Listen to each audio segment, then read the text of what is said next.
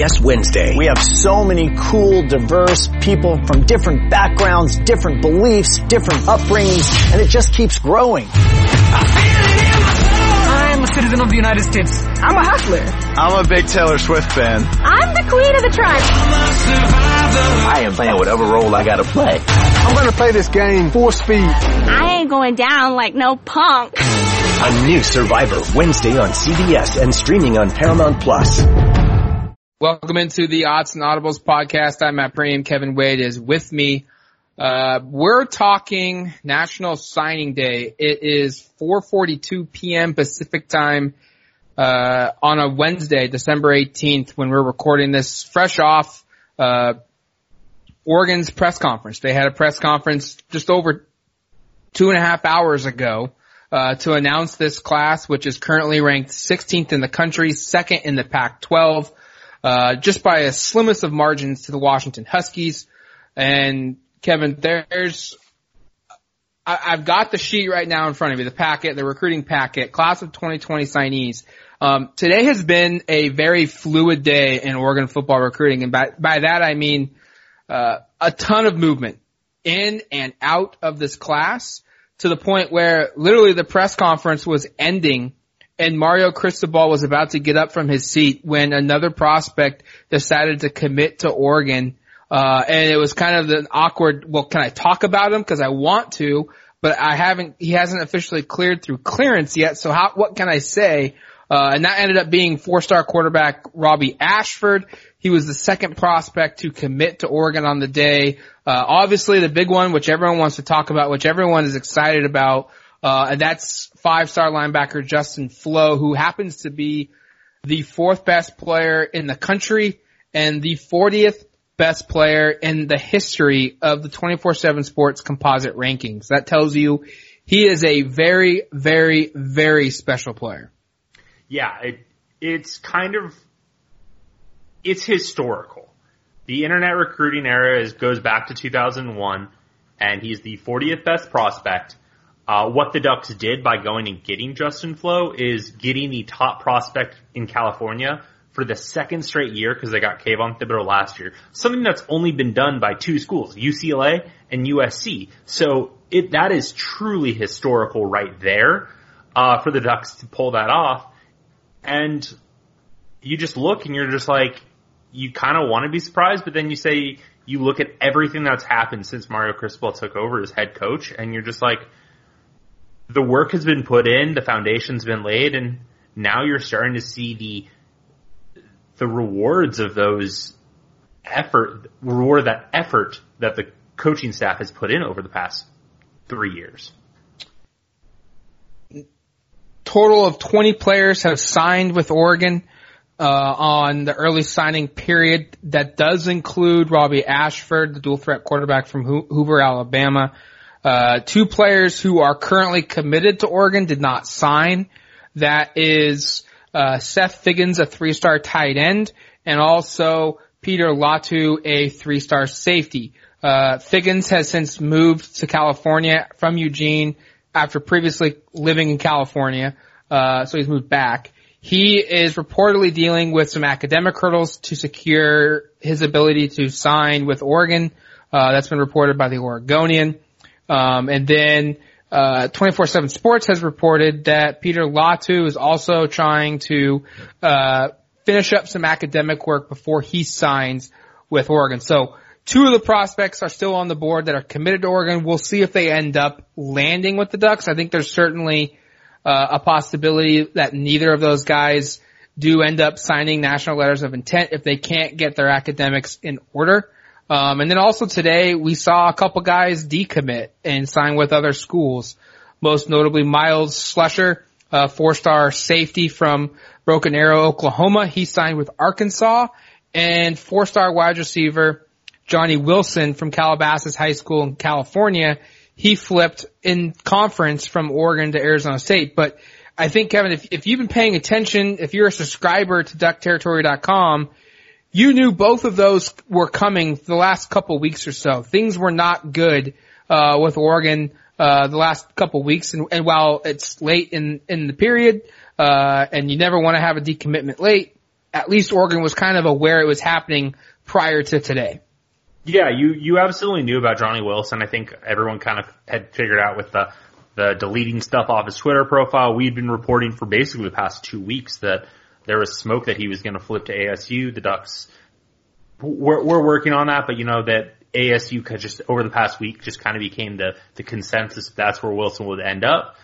He ended up just letting the school make the announcement for him. Just was at around 7:00. He was just announced as part of their class. Slusher decided to do a commitment ceremony at his high school in the afternoon and picked Arkansas, which is pretty close to Tulsa. So staying home, kind of as we had reported last week, would be likely to happen. So no real surprises there. I know that it's late in the cycle, so it is a little bit of a shock to see those guys fall out of the class, and I know it had an impact on Oregon's recruiting class ranking, but if you've been following and if you're a subscriber, which there's always time to subscribe at 247 Sports in Duck territory, it was pretty much known for the past week that both those guys would be making their way out of the class. And as you noted, that Seth Figgins and Peter Latu would not sign. Now, everyone wants to talk about the commitment with Justin Flo. This is huge. You posted something on the site from a historical standpoint that this is one of the best commitments obviously ever in program history. But where exactly does he fall with other 5-star guys that have committed there? Because there's not a lot of them. There's 10, I believe. 11. He became the 11th. Noah Sewell was the 10th 5-star to commit to Oregon in program history, and Noah was the 9th highest rated when he committed, and he now bumps to the 10th. But it just shows you that now Oregon will have 3 5-stars playing, 3 of the top 10 prospects ever playing in the same defensive lineup next year, which is pretty wild. Pretty wild to think of what Oregon is currently doing on the recruiting trail. And Kayvon Thibodeau is number 1, edges out Justin Flo by a few thousandths of a percentage point in the 247 composite rankings. And then you get other just all Oregon guys, Haloti Ngata, right up there, just a lot of top Oregon players that these guys are joining rarefied air. Haloti Ngata's 3rd, Jonathan Stewart's 4th, Cameron Colvin's 5th, D'Anthony Thomas is 6th, Eric Armstead, Thomas Tyner. So it just kind of shows you where Oregon is recruiting right now, and it's at a level that you just haven't seen consistently from Oregon. Let me just look this up. I believe that this is the first class where Oregon, they've only landed 11 5-stars now. Pretty sure this is the first time, it's ever happened where there's been 2 in one class. Yes. It's with the 24/7 Sports composite, because I believe Rivals at one point had Laela and D'Anthony Thomas both as 5-stars and they signed in the same class, but we go off of the 24/7 Sports composite, which is the average of Rivals, our own rankings, and ESPN's rankings. And that gives, I view that as the go-to.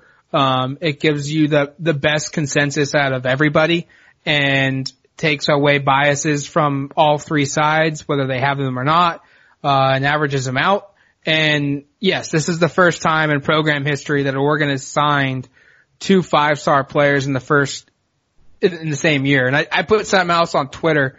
I've covered football, or I've followed Oregon football recruiting all the way since 2000. I was in 8th grade, in the year 2000, and that's when I really kind of got into following who's coming next to be the Ducks. And at that time period, 2000, 2001, 2002 maybe, it really felt like Oregon getting to a point where the best players in the country, at least in the internet age of rankings, were going to come to Oregon was impossible. You just didn't think it was going to happen. And then Haloti Ngata signed. And then Cam Colvin signed. And then Jay Stu signed. And it became an idea of, okay, they've done it, but it's gonna be rare air when they sign a 5-star. And then in the 2010s, early periods, the Ducks signed a couple guys. Eric Armstead being one, We saw Colt Lyerla. We saw DeAnthony Thomas. You know, they signed a couple more, and things seemed to be going in a direction where it was, okay, now it's not going to be just this, you know, rare deal, but it's still a really big accomplishment for Oregon to sign a 5-star recruit, to the point now where they've signed 5 stars in back-to-back classes. That's I think the third time they've done that. And then on top of that, this is the first time that Oregon has signed multiple 5-star prospects in the same class.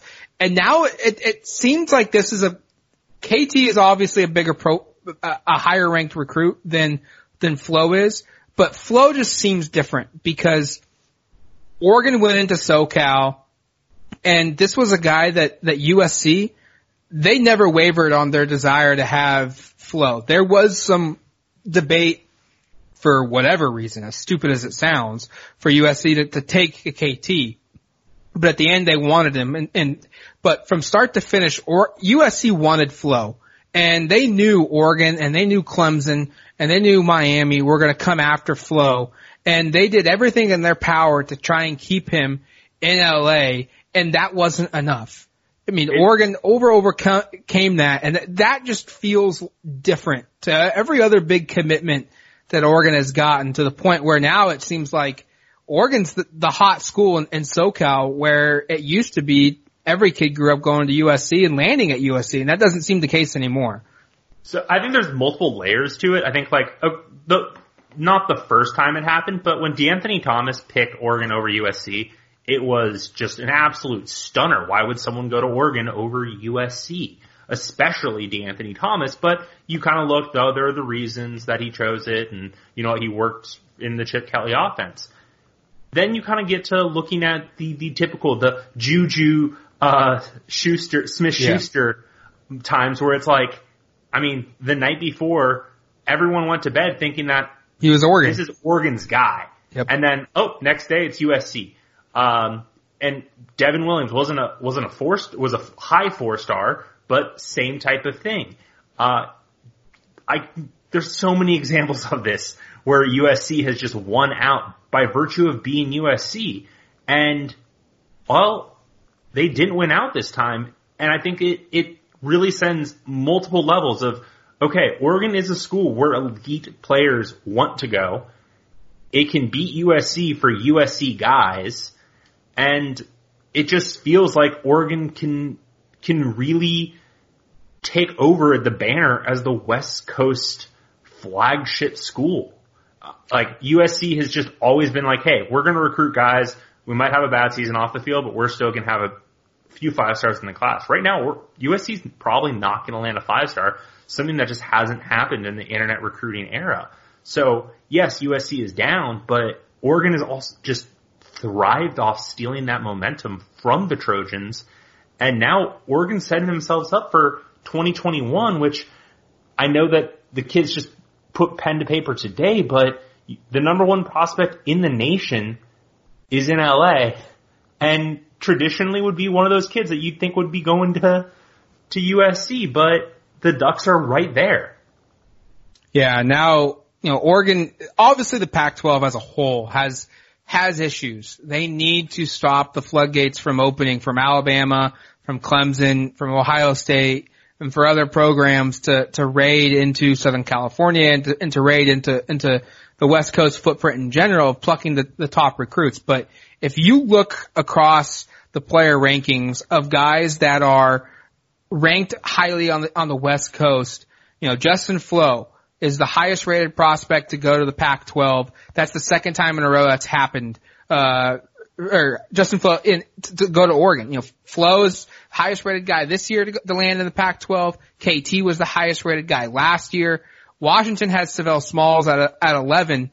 But then Oregon's got the third best recruit coming into the conference, and Noah Sewell. And he's rated 23rd nationally. And you keep going down the list, and it's hard to find guys in the top 50, that are landing in the Pac-12, but you expand out to 100 and you see more and more guys, popping up for Oregon or potentially landing at Oregon. And that's the big thing, is that Oregon's kind of become the school out west. Like, if you're going to stay out west and you're a top prospect, you're going to have Oregon, in the group, and you're going to see Oregon sign a lot of these guys. I mean, they've already positioned themselves in 2021 for a bunch of 5-star guys. And I can't say enough of how important it is for Oregon's program to have a guy like Justin Flo go on ESPNU, make his verbal commitment live, and say, I feel like I'll thrive in that program. When he was asked, why did he pick Oregon over USC and other schools? I feel like I'll thrive in that program. That's straight into the veins for Oregon coaches and for everyone else in the Pac-12. You do not want to hear that. I mean, that's the worst thing that can come from a recruit. Especially coming off what Kayvon Thibodeau did last year. I mean, less than a year after he picked Oregon, he had an incredible performance in the Pac-12 championship game, and he was able to basically do what Justin Flo said he's gonna do. I think he said, he put the proof in the pudding, was his direct quote after the Pac-12 championship. He showed that I went to Oregon to do something, and while he may have not accomplished all of his goals, he put on a show in that Pac-12 championship game, and he earned Pac-12 Freshman of the Year for that. If you want to win your fantasy football league, it starts right now. The offseason is the best time to get ahead of the competition. We'll help you win your league on the Fantasy Football Today podcast, part of CBS Sports Podcast Network. Fantasy Football Today has 3 episodes every week following the latest news, giving you early rankings, early sleepers, breakouts, and busts. So if you're a dedicated fantasy football manager, check out the most dedicated podcast, Fantasy Football Today. Download and follow on Apple Podcasts, Spotify, and anywhere podcasts are found. New CBS Sunday. You collect rewards, right? This is how I make my living. When something is lost, everyone's looking for something. He finds it. You strong swimmer? So-so. So-so's okay. Justin Hartley stars. How you survive, you make quick, smart decisions, and you never let panic take the wheel. Sounds cool. It is cool, actually. Very cool. Tracker. New Sunday on CBS and streaming on Paramount Plus.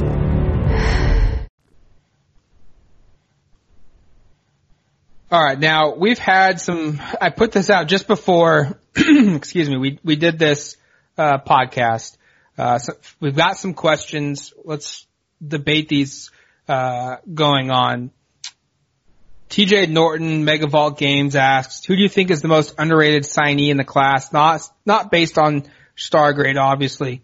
Underrated prospect for me, I would probably have to land with Jay Butterfield, because so much was made about Bryce Young, so much was made about DJU and Oregon going after those guys, and obviously Flo and Sewell in this class have brought, most of the attention towards them because they're 5 stars. Any other year, Butterfield might be the number 1 quarterback in the country. Any other year. He's that talented. And so while I'm picking a top, one of the best players in the country, he's the 3rd best quarterback in the country. I just don't think people appreciate how good of a quarterback he is, because if it wasn't for DJU and Bryce Young, 2 guys that Greg Biggins has called, once in a decade players in the same decade, in the same year, if it wasn't for those 2 guys, he might be the top quarterback in the country this season. Yeah, I completely agree with you, and I think Butterfield's just where DJU and Bryce Young love to do the 7-on-7s, they love to do the camps, they love to go out there. Butterfield just wants to play football. He just wants to play with his team, work with his team, practice, and get better, which I think definitely had some impact of how visible he was as a prospect, as a commodity in the internet era of recruiting, where every prospect has multiple cameras on them every time they're throwing. So I think that definitely, you definitely hit it out as someone who's underrated. To me, it's going to sound weird, but Fa'ope Lalulu? Good attempt. Yeah, I can't do it. But Ope is just, I've seen him in person now 3 times, and he is just a massive human being. I think Mario Cristobal said he's the first person to ever make Joe Salavea look small. Yes. I think people are like, you look, oh, he's 6'7", 6'8", 390, 400 pounds. That's massive. But then you watch his highlight film. You watch his basketball, his volleyball tape. Yeah, I was going to say, he's a volleyball player. Yeah, you look at how agile he is at 400 pounds and 6'8", and you say, oh, Oregon has one of the best strength and conditioning programs right now in the country. I think he's a guy that is going to turn some heads, and I know he's down in the rankings. He's a guy that some schools looked over just because he looks like a project, but I think he's the project that Mario Cristobal, Alex Mirabal, and the strength coaches can definitely thrive with, and I think they got a really, really talented player that a lot of schools passed over just because they didn't want to take on the project. All right, another question that's come in from Josh Irvin, IrvDuck11. What are your feelings about Ringo and Manning now that Oregon has secured Justin Flowe's verbal commitment? Obviously, he's talking about 5-star cornerback Kelee Ringo, 4-star cornerback Dante Manning. Both of those players have put pen to paper. They just have not announced where they are going. Oregon is one of those schools that is under consideration or was under consideration before they put pen to paper. We just don't know if it is Oregon. I think everything has been trending towards Oregon's way with Dante Manning. And getting him, look, he's going to be one of the best prospects that will have signed ever at Oregon to play the cornerback position. He might be the best player that Oregon has signed at the quarterback position if that's the school he has chosen, if it's Oregon. He's that good. So if you miss out on Ringo and you get Dante Manning, to me that's not a loss. They're very close in talent comparison. Yeah, I definitely agree with that. I think Dante Manning's definitely trending towards Oregon. He made the decision to do that, and he'll be announcing at the Under Armour All-American game, which he's an Under Armour All-American. I think that kind of tells you just a little bit of how good he is, and you just watch his film and know that he's very likely going to be a 5-star on 247 Sports. Whether that translates to the 247 composite when all the rankings are done and settled in January, we'll see, but he is very talented. And then Ringo, I think, was throwing some smoke screens today. Some people think... If you're not aware, what did he do if you're not aware? So a lot of people think he's training towards Georgia. It's kind of Georgia, Oregon, Texas is somewhere in there. But he showed up at his high school ceremony, his signing ceremony. He didn't sign publicly, but he was wearing an Oregon shirt, which I think threw a lot of people that were like, wait, isn't he trending towards Georgia? Kind of threw a lot of people for a loop. Yeah, I think there's a lot of I said this on DuckTerritory.com the days leading up to signing day that there's a ton of noise out there, and we'll see if that means anything or not. But we have heard, previously for a while that Oregon felt confident and that they were in a position to land Ringo. I think the addition of Justin Flowe is only going to help if Ringo knew that Justin Flowe was going to be coming to Oregon. So we'll see there. Is it going to surprise me if they sign none of those two? Sure, it's not going to surprise me. Is it going to surprise me if they get one? No, I won't be surprised. I think that's what's going to happen. I predicted they would get Dante Manning. Would it surprise me if they get both? No, it would not. I think all three of those possibilities are very likely and probable outcomes that happen. Another question that's come in from Vicky Sands: Should we be worried with only one wide receiver signing in this class? That one wide receiver is Chris Hudson. Obviously, tight end Seth Figgins hasn't signed, and Johnny Wilson has decommitted. It's an interesting question. It's a valid question. I think ideally Oregon probably wanted one more receiver in this class. Mario Cristobal did note in the press conference today that had Devin Williams been able to be a freshman and count towards this class, the rankings would even go up even higher. So he was quick to point out that, we would like to have a receiver, but at the same time, Oregon also has Devin Williams, who will be eligible at the start of the season right away next season. Yeah, I think what you have to look at the overall depth chart, who's graduating, who did they lose, to graduation or transfers, and who comes back. And you did redshirt J.R. Waters and Lance Wilhoit. You have Josh Delgado, Michael Pittman. That will be true sophomores. You'll have Devin Williams as a redshirt sophomore. You'll have Jalen Redd, Johnny Johnson. The wide receiver room, there's guys there, so it's not a huge concern. But I mean, one of the things that Mario Cristobal did talk about is the class is not done. So are there going to be wide receivers that are still on the board? Absolutely. And you could see Oregon might go after one or two of those guys if they're the right guys. If Oregon feels that, hey, we've got a few spots left and this wide receiver really fits what we need to do. Another question that's come in. Who makes, from Patrick Walker, P. Walker 8, who in this class makes an immediate impact outside of Flo and Sewell? That's an interesting one because I think at quarterback, look, I think Tyler Shuck is the incumbent. I think he's going to be the guy that's the front runner to land QB1 status after Herbert leaves. But I'm not also blind to what I've seen on film of Jay Butterfield and obviously, Ashford's a talented quarterback as well and someone that brings something entirely different to the table from a skill set standpoint because he's a dual threat while the other guys are all pro. I think both of those guys at quarterback, Ashford and Butterfield, could be candidates to play in some capacity for Oregon.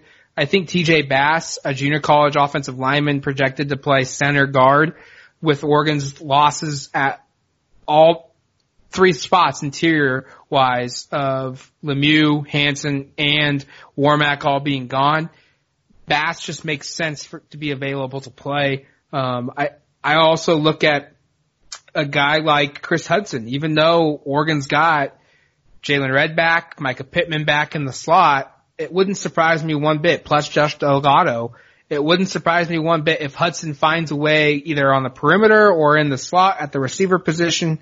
And then Bennett Williams, a safety. I think that's another one he wouldn't have come to Oregon if he didn't think he was going to make an impact right away. Yeah. He's only got 2 years left of college eligibility. He wouldn't waste them to sit on the bench at Oregon.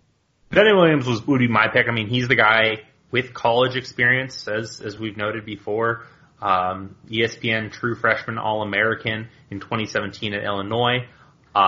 He's a hard-hitting safety. His tape shows it. His junior college tape definitely shows that as well. So I think there's a lot of optimism for him, and I think he's a guy that can definitely slot right into Oregon's defensive backfield and contribute, especially with the way that they've been rotating guys all year. Even if there are no departures, I think he's a guy that just naturally fits in with the system that they're doing. And that's where it's going to be interesting, is finding the system that fits guys and where they can make the most impact. Now, all right, before we wrap up this show, this episode, let's dive into just some notes that we've heard from Mario Cristobal from his press conference. Things of note that we need to talk about. Cristobal said that 12 or 13 guys are going to enroll early, whether that's enrolling in January or enrolling in March, end of March. He said 12 or 13 players is his number. He said off the top of his head, it could be wrong, but it was around 12 or 13. We've got a good idea of who that is on the site on duckterritory.com. He did confirm though publicly that Jay Butterfield, which we already knew about, Butterfield even said it himself, is one of those players. So that'll be interesting to see how that plays out. And that's always huge for Oregon because, a guy like Noah Sewell's going to come in early too. He gets in January. This allows players to acclimate themselves to the college setting, to the college football training program, and get them into that fourth quarter program. That's been so pivotal for Oregon. Yeah, you definitely look at the importance of the guys who early enrolled last year and who were able to make a difference this year on the field. I think Kayvon Thibodeau is the highlight of that, but Micah Pittman also showed up for spring ball, looked really good in spring camp. Unfortunately had the injury to start the season, but then when he was healthy for that middle stretch there, he definitely looked like being there, getting that time with the receiver group, and Justin Herbert. He definitely looked like he was not a true freshman. So I think early enrollees are super important.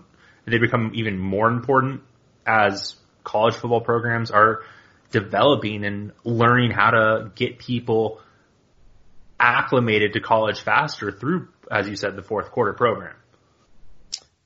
Other things of note, positional needs. Where does Oregon need to fall in line with their February signing period? If you're unfamiliar, there's now 2 signing periods. It used to be one in early February, but they've broken it up into 2. A majority of the recruits sign with a school in early December, mid-December now. Oregon does have a couple spots left. Cristobal would not tell me which exact number that is. We've got to give away the sauce. Yeah, we've got a couple ideas of how many guys they can take, but fact of the matter is they can keep adding a couple more bodies to the group. One item of note, and he did give us a couple position groups that he'd like to add some talent, but he did say, and we'll have that on duckterritory.com and who fits that criteria, but he did say for the most part, Oregon is almost at the level they want to be at for every position, and then it becomes just finding your BPA. He said the NFL term BPA, best player available, just going out and adding the best talent you can add to the class. He did say there's a couple spots that they want to fill, some body types that they want to find. But for the most part, who they target in the second signing period, will basically revolve around who's the best player Oregon can find and land to add to this class. Yeah, it's going to be interesting. I think there's a few positions that, I personally think they needed, and those didn't necessarily line up. I think when he talked about maybe a big tight end or a few other spots like that definitely will be interesting to see Oregon, who they target for those spots, those final few spots. And I think there are going to be some guys on the board that are just you have to target type guys. So it's going to be pretty interesting. I think the one thing that, really stood out to me from the press conference, though, was when he talked about finding the type of guys, that it's not just the guys that do it on the film, do it on the tape and can perform. It's looking at holistically, how do they act around their teammates? How do they act in practice? And I think that's also going to go in a lot into the second half, the January recruiting cycle, because you look at the guys added last year, all 3 of them were solid contributors to the Ducks scout teams and regular teams with Christian Williams, DJ James, and Jamal Hill and the late signees last year. I don't want to say late, but I guess normal signees last year. But those guys were all very solid contributors. So I think that's going to play a big part as how can Oregon evaluate and understand these guys in the next period. Yeah, that's where it gets interesting, is finding what players personally fit, what guys fit their needs, and then, culture too. Cristobal talked a lot about that today of, a lot of these guys are vetting players and making sure that they're going to fit the process. He said it's hard to be a Duck. To be in this program, it's difficult because they push you, and the competition is every day. You compete every day for your spot. There are no guarantees at Oregon. They don't make promises and whatnot. And so he highlighted the fact of just as important it is as finding guys that are talented on the football field, it's equally as important and maybe even more so of finding a player that fits the culture, fits the dynamic, fits the locker room, of this team. And he said he gave a lot of credit to, finding those players to the players themselves. They kind of sort the things out themselves when they're on official visits and whatnot. So, lots to watch for. Obviously, this recruiting class is an exciting class, like we said. 16th in the country, 2nd in the Pac-12, 2 5-star recruits, multiple 4-star, multiple top 100 guys, a couple more spots to fill in January leading up into the February signing period. We'll have it all. We'll cover it all on duckterritory.com. We've also got Rose Bowl coverage. We've got an offensive coordinator search to go after. So there's a ton of stuff out there right now that we will be covering. What? There's no shortage of stuff to cover right now. Oh, absolutely.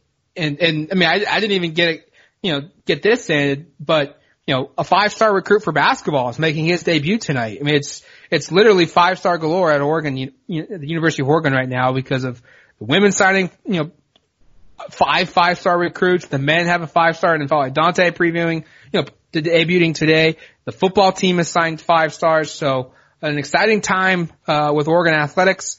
We're there to cover it all. You should be on duckterritory.com subscribing, to us, to get involved and get, familiar with the programs. And so for Kevin Wade, I'm Matt Prame. Thank you for listening to the Odds and Audibles podcast. We'll talk to you soon. Now streaming on Paramount Plus. Gather your besties. We are very exclusive. And get ready. Mom, go make snacks. For sure, Regina. Yeah. For the movie that hits like a bus. In a good way. No one died. Mean Girls. Rated PG-13. Now streaming on Paramount Plus.